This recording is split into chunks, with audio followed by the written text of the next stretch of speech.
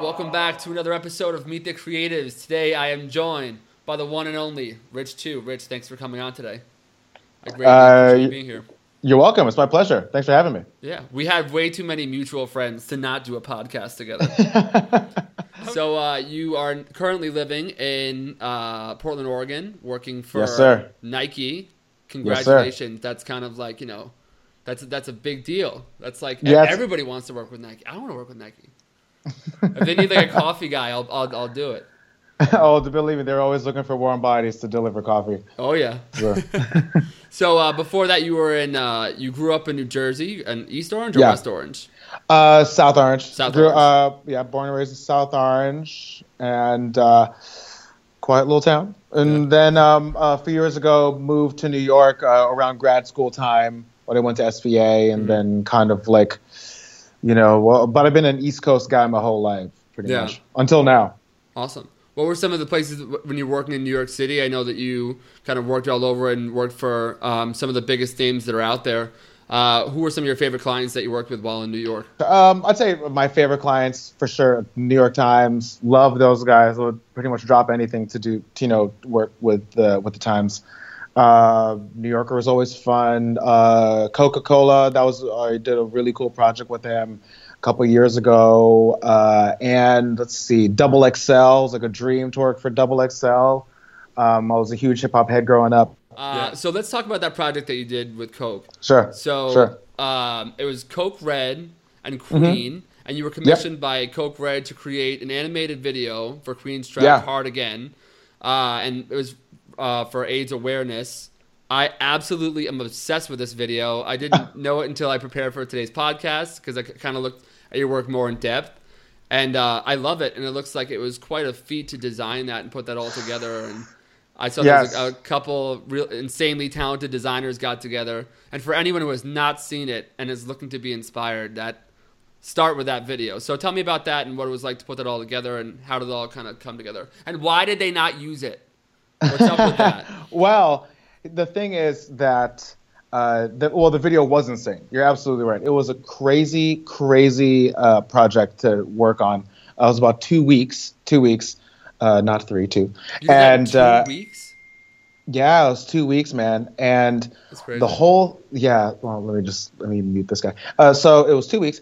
And it was a hot box of animators and a couple directors. It was myself and my homie Chris Merck, KRIS Merck.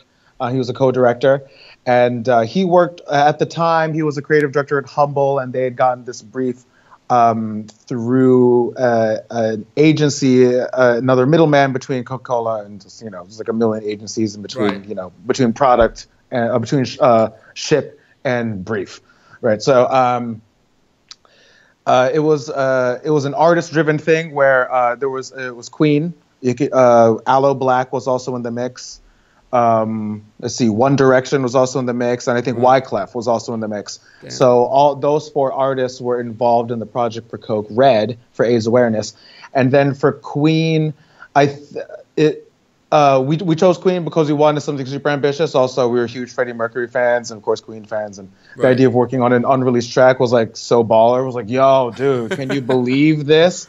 Like, no one's heard the song before. Are you kidding me? The red and white? Yeah, it's awesome. Exactly. Are you fucking kidding me? Yeah. So I did style frames for it. I did style frames for 3 days straight, basically kind of creating like an aesthetic for it. I would just crank out like 20 frames a day, 20, 30 frames a day or something. I did that, and then me and Chris, we would just have conversations back and forth. I was working remotely at the time, and Also, I was freelancing daytime at another agency doing this work at night. So like I do a full day's work on, I think actually Oakley. I think I was working on Oakley for MNC Saatchi, if I remember correctly. Right.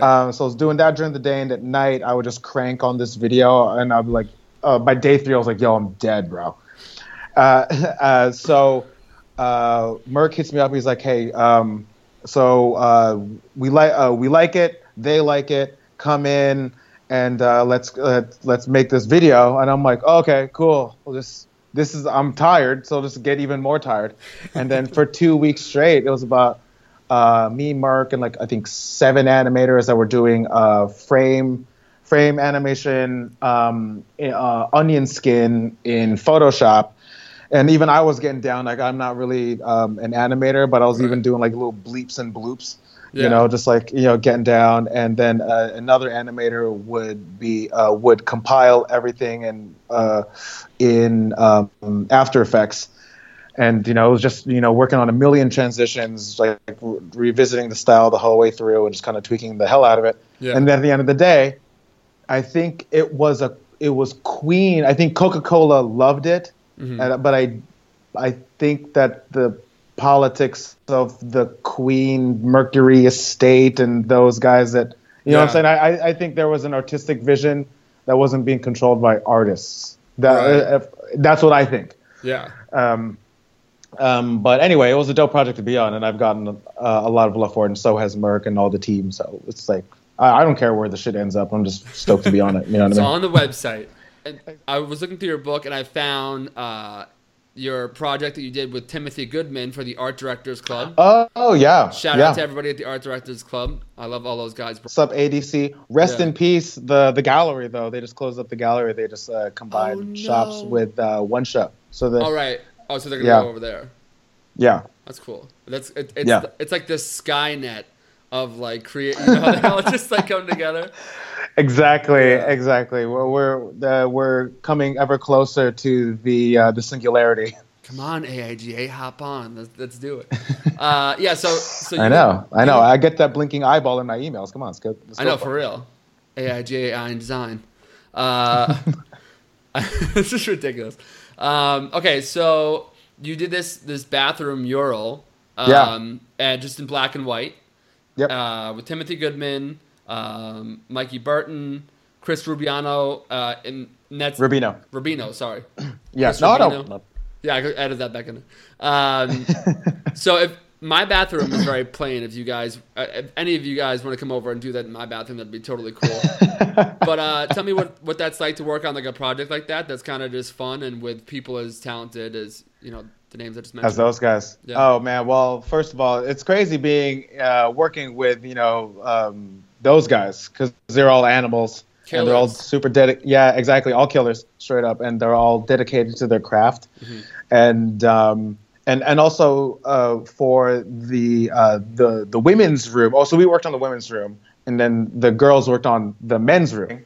And the way the whole thing went down, it was like we just spent a Saturday afternoon just cranking on this thing. We were pitching ideas around as far as the aesthetics of this, like as a group, but like trying to get like all of us together to like mind meld on concepts. Like imagine that like we're all freaking busy, and then we all want to do this thing, and then we all try to agree on an idea. Holy shit! Yeah. So the ADC team was super gracious and like super flexible when it came to all that stuff. And we just went there on a Saturday, and a bunch of us, a few people came from out of town. I know Tim at the time was on the West Coast, so we came to the East Coast specifically for that, probably some other things. And Mikey was in Philly, and Chris was coming from another location working on some other amazing project. And but I was already in New York, so we were all just like, we just cranked on the sweaty bathroom for all day. Was it like hot in there and like no air? Oh, dude, the ventilation or lack thereof was fucked up. we were in there just like sweating, just like, just our art is so hard, so hard sometimes. Drawing these ridiculous drawings. Yeah. But it was a really fun project, and they kept it up for a while. Yeah, that's awesome. All right, so let's talk about your podcast. You just came out with a podcast. Oh yeah. First Generation Burden. Sure. I listened to one today. Which one?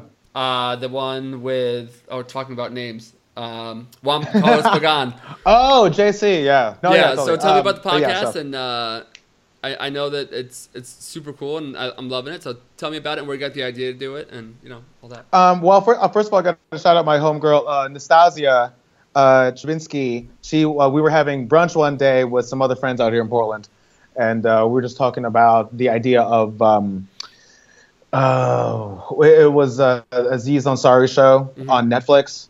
that was like the kind of the thought starter for it, and the idea of the first generation kids, and kids of color, where it's hard, and it's kind of an understated cultural hurdle that one has to overcome, especially when you have the burden of your parents and your ancestors really kind of like like my parents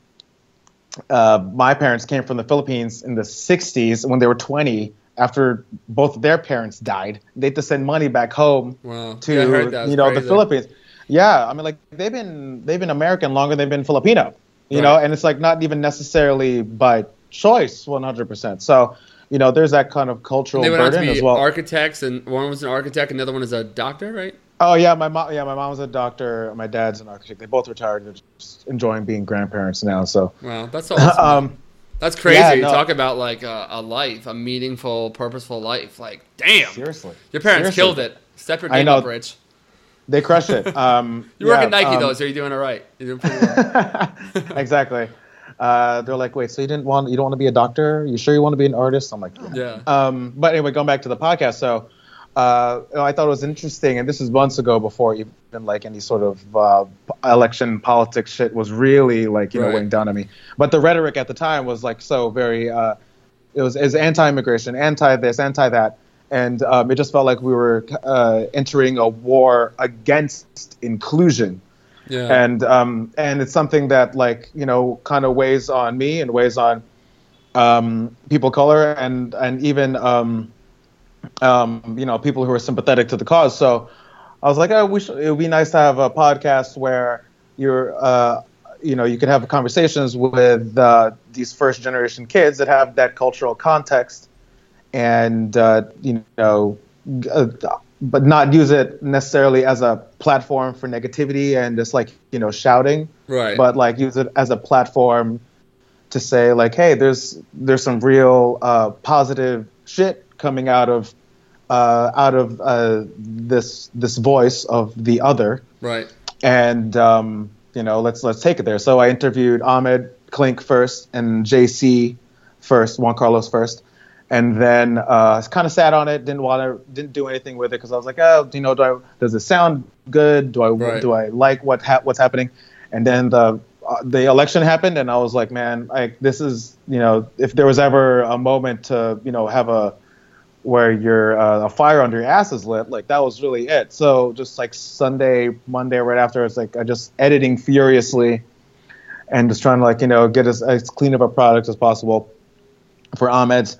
Especially him being like this amazing photographer, creative, businessman, and right. and coming from Lebanon and to France to the United States and crushing it. Right. It was really meaningful. So yeah. So now really it's the podcast is still kind of the original intent, right? But I think the nature of the political discussion now is kind of it's made it a little more urgent. Yeah, for a just few a reasons. little bit. Just a little bit. Yeah. I definitely want to make sure that I touch on this because I know that you and I spoke about it. But your work, it's predominantly illustration. You've done some murals, a little bit of animation, as you mentioned. Some branding work, pretty much a little bit of everything. But your aesthetic style, I know that you and I talked about this before, but I know that you were kind of influenced a little bit by like the pushpin style and Seymour Quast and Quast, baby. Oh yeah. And now I can't remember who you said. I think you said that you like Seymour Quast more than Milton Glaser. Is that right? Can we say that? Now you're really say that on the public record? I'll say it. I love them both. But I remember. Yeah, I love them both. Brian Collins turned me on to Seymour Quast, and my life was never the same. But if I had to choose, I go Team Quast. You know what I'm saying? Yeah. Who have been some of the other people, or who are some of the people that have influenced you the most in terms of your illustration style? Because it's quite unique, but I also can see like the pushpin style, and there are definitely some other things that are kind of infused there. But who have been your biggest influences? I'd say from my biggest influence from an illustration style actually was Steven Heller. Wow. Because Steven Heller, for all you design nerds out there who, if you're in the small percentage that doesn't know him, I sat behind him the other night. I was this close. Oh, did you really? Wow, that's cool. I sat behind him and Debbie Millman. I felt really cool. I felt like I was like, cool by association.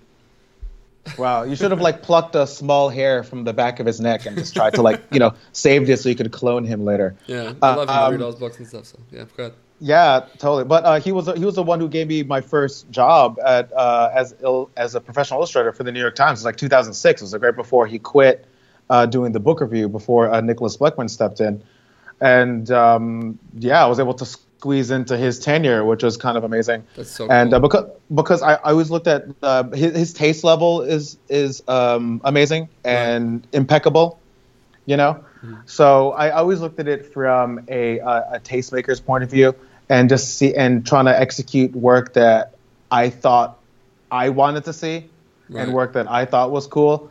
And then over time, you just kind of end up developing a style that you're A, comfortable in, B, seems to resonate with people and yourself primarily. With that said, I mean, if you look at my Instagram feed, it's like I don't really stick to any particular style. I'm just kind of like, going to town on something I want to see. I'm really looking at it from a problem-solving perspective. So that's another thing that I like to take from, someone like Steven Heller. It's just like, even putting intentional hurdles in front of myself when I'm trying to solve my own problem. Yeah. It's a big thing. I recently started drawing myself and kind of nice. trying to get more tactile with the projects that I do and have more of like a human touch. There's kind of like this, I'm a little bit worried about venturing out into this world because I'm kind of new to it. But I find sometimes it's great and then I can get right into it. And other times I just continuously will draw a line and rip out a piece of paper and nothing comes of it. Now you're somebody who I think has that kind of steady hand and really knows what you're doing.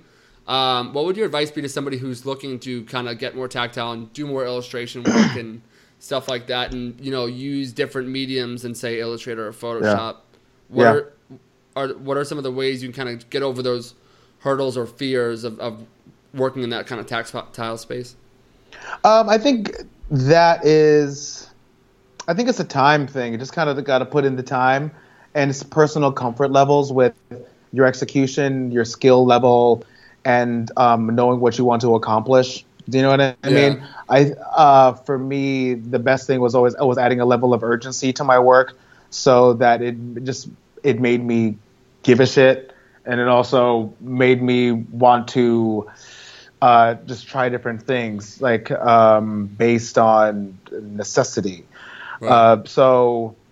I think it's really a time thing, time and effort, 10,000 hours, all that jazz.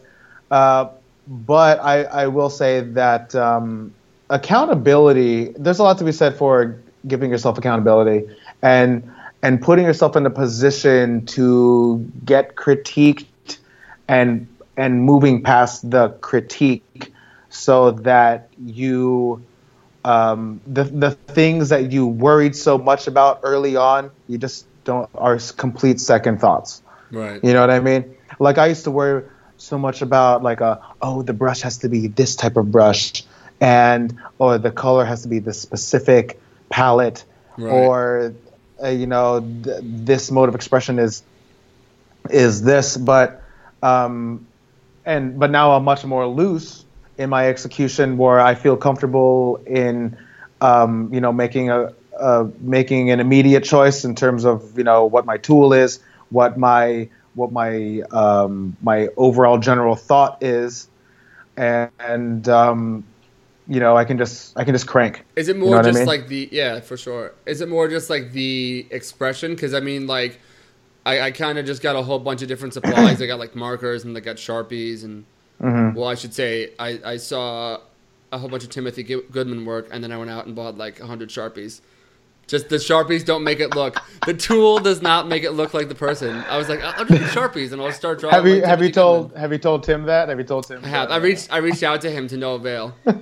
It's okay though. That's so funny. He's a busy dude. It's probably lost somewhere in the inbox, so I'm not taking it personally. Open invite though, Timothy Goodman. If you want to come on, I'm a big fan. But no, it was so funny to see though, because like I heard him on Debbie Millman talking about like using Sharpies and stuff like that. Sure. And it was kind of eye opening because it's like you can have. Because, like, normally it's like, well, I don't have that brush, or I don't have, like, crank markers, or I don't have, so I can't do it. And it was kind of a neat thing, because I remember getting the Sharpies and thinking, like, I'm going to do that Timothy Goodman-esque work. And then you realize it's not the tool, it's the person. It's the individual. It. Yeah. Like, you could have the best pen in the world and be a terrible calligrapher. Totally. Dude, I mean, have you seen when people draw in the snow, but then some like amazing like letterer will just like draw like a beautiful thing on like someone's window on like new fallen snow on a car. Yeah, do you know what I'm saying? You seen shit like that? Some It's a Living type character. Exactly. Oh yeah, Ricardo is so good, man. I love it. Do you know Ricardo? He was just on. He was a recent guest. Oh no, I saw that on Facebook. It's okay. It was recently. I love Ricardo. Yeah, Ricardo. Shout out to Ricardo. Since we're shout out to Ricardo. Shout out to Sunday Afternoon Family. That's what's up. Mexico. So it's really the individual, and it's really the expression, because when it comes to like especially illustrative work and typographic like work, drama isn't inherent to the tool. You can create drama, and you can create balance. Based on your execution and almost any tool that you use. So when you don't put the lack of skill on the tool. Yeah, do you know what I'm saying? Yeah. I know. So you were freelancing in New York City, or you were? I was freelancing and then working full time occasionally, right? Yeah, I would kind of do a year on, year off. And I was, right before Nike, I was freelancing for, I think, a year and a half. Okay. So when you got the call from Nike, or, however that worked out, did, working in New York, and the one and only New York, and, there are some of the most influential people in the world work in New York City, and some of the, there have been a lot of people who are kind of outspoken about, it's like New York or the highway kind of thing. Sure. So when you got the call from Nike, what was it about the Nike brand that made you want to come all the way, move across the country and work for them? I'm the type of person that likes to say yes to the universe in general. Yeah. You know what I mean? And when opportunity comes, if it interests me, I'll more than likely pursue it, because it'll be like an earworm. It'll be like the song that you can't get out of your head. You'll be like, damn, I kind of want to do that thing or work on that thing. And I'm the type of person who I'm a finisher, so I don't like to start shit unless I'm going to finish it. And in the rare occasion that I have not finished things, it eats the hell out of me. Right. And also I was a sneakerhead growing up. And so, I mean, I remember my first pair of Nikes, like, man, I still got the box. I got it was a pair of Air Force One Lowe's canvas, black, white. I bought at Foot Action at Livingston Mall when I was in 7th grade. And and I got it because my friend Terrell had the red and white ones, and they called them bubblegums at the time. Yeah. And I didn't want to get the green and white ones because I wasn't a Celtics fan.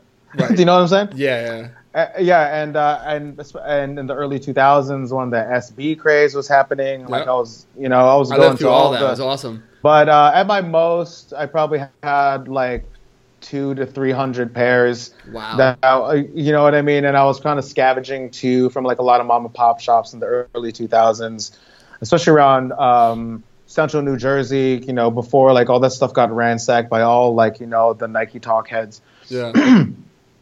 So it was just like stuff like that, my personal history, and also my desire to want to do work on like a level that I hadn't done. Do you know what I mean? And also to work on product, because I had been working so much on the brand side, and also just, the flat dimensional side, working on footwear, A. So I got the call, and they were just like, hey, do you want to work on footwear? I was like, holy shit.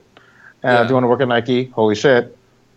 And do you want to do, I can't say, but work on these specific projects? And I was like, this is really interesting to me. So they kind of, it was kind of like the hook, line, and sinker. Yeah. And at the time I was freelancing, and I had just incorporated an LLC, and I was like really about to take that to the next level. And then, Nike was on the hunt. So I was fortunate to be, on a list, on someone's list. Yeah. So there's a lot. I've kind of at the point now with my book, and I think a lot of young designers are kind of, and some people that are not even young designers feel this way, but trying to find direction and trying to find an area to invest in. But when you don't know exactly what that is, and you're kind of torn, which is very much so where I'm at now, what do you do with that? Like, if I kind of am interested in illustration, I kind of like branding and a little bit of everything. You're somebody who's pretty versatile, so I hear a lot to make a decision, but how do you go about that? I would say, in my experience, I am also very indecisive when it comes to wanting to stick to something, and I'm a professional experimenter, so I like to chase my curiosity. Is probably the best thing. Best piece of advice, and I don't even really believe in advice, because everyone has their own path. But if you are interested in something, I think you should pursue it on some level, just so you know that you can be rested in your artistic heart that you even tried. Yeah. Do you know what I'm saying? Like when I first wanted to pursue a professional creative life, I went to SVA for their continuing education classes. And I was working daytime at the mall, and then at night I would go to class 3 days a week. And this was right after I graduated undergrad, like 22. Wow. So it's like school never really stopped, And then the first classes I took were an illustration class. I took a design class, which is more traditional graphic design, and I took an advertising class, which is more like a thinking exercise class, but then you'd be pitching ideas within the classroom setting with a critique setting. Right. And I was like, I went there with the purpose of knowing what I wanted to do, or at least having a better decision of what I wanted to do, and then getting rid of stuff I didn't want to do. Right. But at the end of the day, I liked all of them, so I pursued them all in some aspect. Yeah. And I've done so much random shit where it's like I did UX design at NBC Universal 2 summers ago, and we helped relaunch BravoTV.com, which I've never publicly put out there. Yeah. And don't go to the site right now; it looks like complete shit. But at the time when we were pitching stuff that looked fucking dope, the schedule page on Bravo TV looks cool. You know what I mean? Tell me how you really feel, Rich. Tell me how you really feel. I want to know. But yeah, I just like to pursue stuff. Even with the whole Nike thing, I was like, I'd never done product before. It was been on the other end of the stream, the creative stream. So being at the ideation point at the very beginning of a concept that eventually is to get sold from a brand design perspective and advertising perspective, that was just fascinating to me. So I just wanted to pursue that, So I would just say, if you have a curiosity, pursue the curiosity, because a true creative wouldn't let that sit. You know what I'm saying? Yeah. And I think that leads to eventual dissatisfaction. Because at the end of the day, I can be a pretty what might seem like a huge variety and potentially spastic creativity, but there's way more stuff that I've done, and from a portfolio book perspective, so I can whittle it down. And if I want to pursue a particular project, I can give a slice of here's stuff that I've done that looks and feels like this, so it can be presented in this way. Here's stuff that that feels more illustrative. Here's stuff that feels more animation. Here's stuff that feels more web and digital, your stuff that feels more brand. And and then after this experience, I'll have like, here's stuff that feels like, Nike footwear. Right. Do you know what I'm saying? Yeah. So you can kind of sell yourself, and you're just you're creating a toolkit. I think for when you're in the first few years of your creativity, professional creativity, you're going to be, I think you should do too much shit. Yeah. You know what I'm saying? Just do too much shit so that you can present yourself in the way that you want to by curating yourself over time. Right. And then taking those projects and editing it down, because I spoke with with Justin Genak, and one of the things he said was there are a lot of talented people who kind of have this work, but they put up everything that they've done rather than kind of editing it and putting their best projects. So like have a diverse and wide skill set, but make sure that the work that you do, because you could have the best portfolio in the world, if there's something that's on there that looks subpar, it will almost negate the good work, because it's like they thought to put that on there, and they thought it was a good idea to leave it on their website. Yeah. But you're saying like this, like I think your portfolio should say, this is my best work. This is my this is my best face. And I think a lot of people are like, well, I could do this, but it looks like shit. So, you know what I mean? So. Yeah, exactly. Because a lot of people hit me up, they'll be interested, to be like, oh, but can you? We like this, but can you also do this thing or incorporate it with this other thing? Right. You know what I mean? Yeah. So I have another body of work that isn't openly presented in my portfolio. I can say like, hey, look, there's a usage for this type of work, and we can go here. And sometimes I'm just like, when I was freelance, I just wake up and be like, man, I kind of want to try this other random thing I've never fucking tried before. Let's see if there's an opening there. Yeah. and then see if, I can just freelance there for a week or two, and then I can, mold my portfolio just to have that discussion. Yeah. Do you know what I'm saying? That's true. You've been more than gracious. I'm going to have to chop this up. This is so much fun. Likewise. When you're in New York, for real, let me know, and I will happily come in and party with you or whoever you're partying with. So I'll crash your party like a Luke Bryan song. I hate that song. I come in on Thursday. I'm actually around Midtown. I'll be staying around Midtown,